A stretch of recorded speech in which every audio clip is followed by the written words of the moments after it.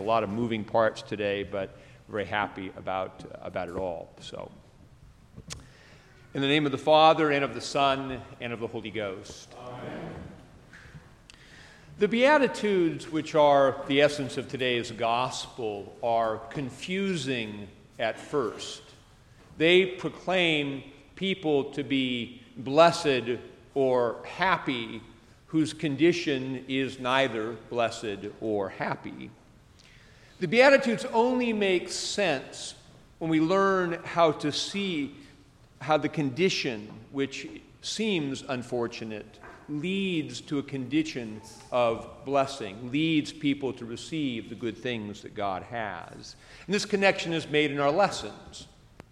In the epistle, Jesus shows us, or St. John in his vision shows us the state of those who hunger and thirst for righteousness, who've suffered for the kingdom. Quote, we are told, "He who sits on the throne will dwell among them. They shall hunger no more, neither shall they thirst, and God will wipe away every tear from their eyes." Thus, the poor in spirit, those who mourn, and the meek are blessed because their condition of poverty turns them towards God. In their need, they pray to God for forgiveness, for salvation, for His will in their lives, and God answers their prayers. This stands in contrast with the spiritually proud who don't think they need God, and with those who do not mourn because they have no sadness in this world. They are not blessed because their circumstance, which seems to be fortunate, keeps them separate from God and leaves them spiritually empty. As Jesus said in the parallel Beatitudes in St. Luke's Gospel, quote, "Woe to you who are full, for you shall hunger. Woe to you who laugh now, for you shall mourn and weep." Jesus is here also not promising only future blessings. For Jesus said in Matthew's Gospel, in the context of the teachings or just before the Beatitudes, the kingdom of God is at hand. Though the fullness of our reward in Christ will be experienced in the resurrection on the last day, we enter the kingdom of God right now through our faith in Jesus Christ. The Beatitudes aim at this current separation between life in this world and the kingdom of God. Our condition of sin is precisely that we can be full of created pleasures and things while also remaining alienated and separated from God. This is why it is actually a good thing from time to time to become dissatisfied with life in this world.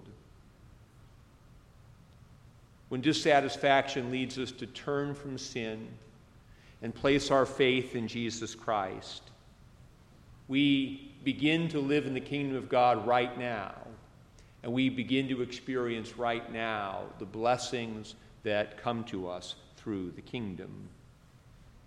Our life in the body in this world is brought into God's kingdom, and God's kingdom comes into the world through the presence of Christ in our lives. The image of the redeemed in our epistle lesson for Revelation is not primarily an image of the future.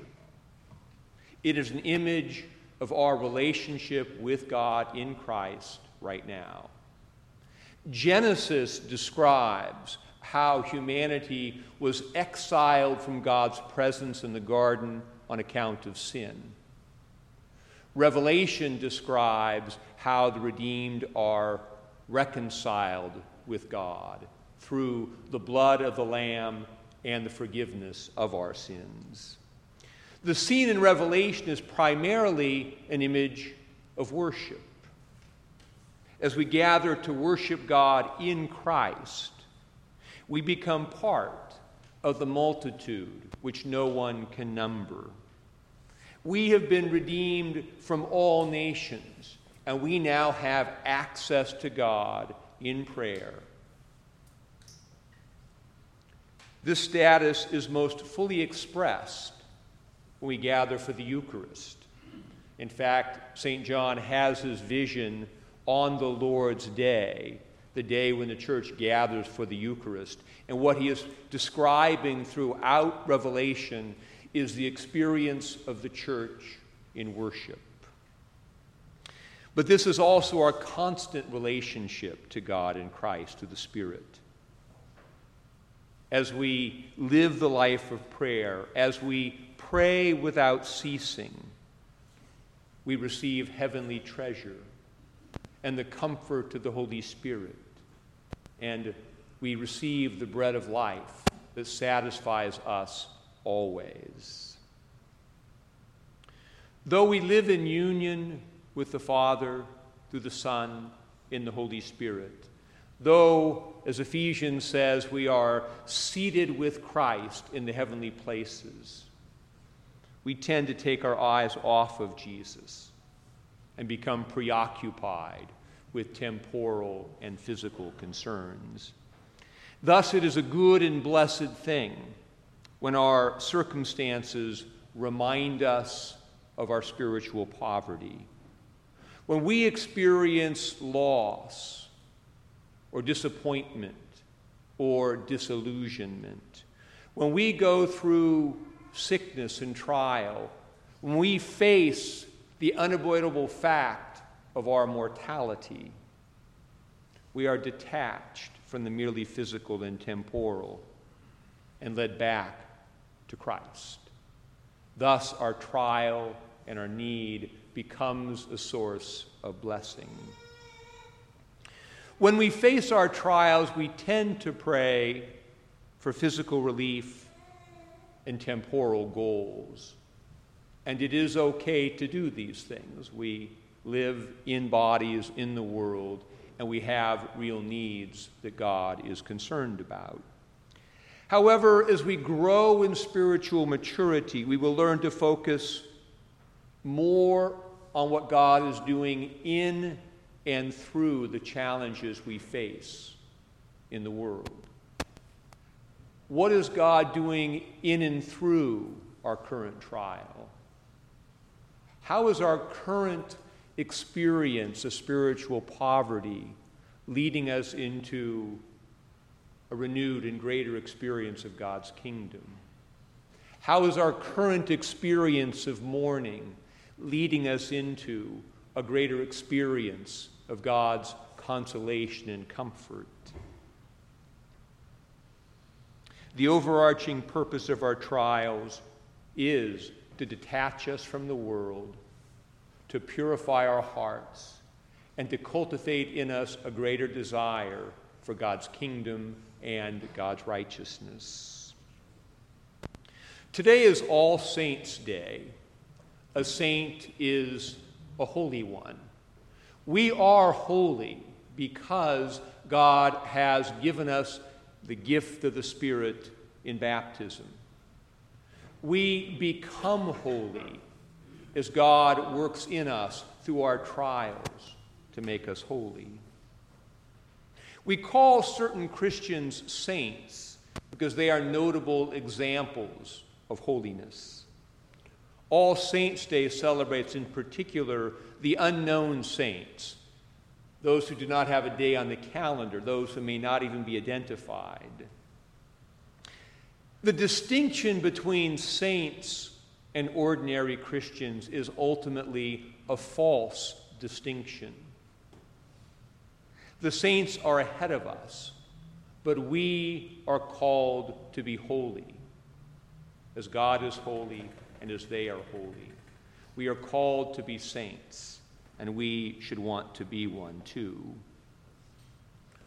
Holiness is produced through trial rather than through prosperity and success. As the epistle says, quote, "These are those who come out of the great tribulation, and have washed their robes and made them white in the blood of the Lamb. Each of us is a part of this great multitude in Revelation.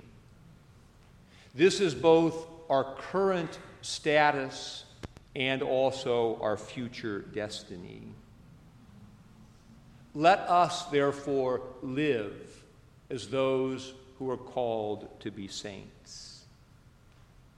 Let us learn to turn to God in our poverty and in our mourning. Let us learn to persevere in our tribulations. Let us wash our robes and make them white in the blood of the Lamb. For then we will indeed be blessed. God will dwell with us and guide us and fill us with himself and wipe every tear from our eyes. We will live in God's kingdom now as we look for the resurrection of the dead and the life of the world to come. In the name of the Father, and of the Son, and of the Holy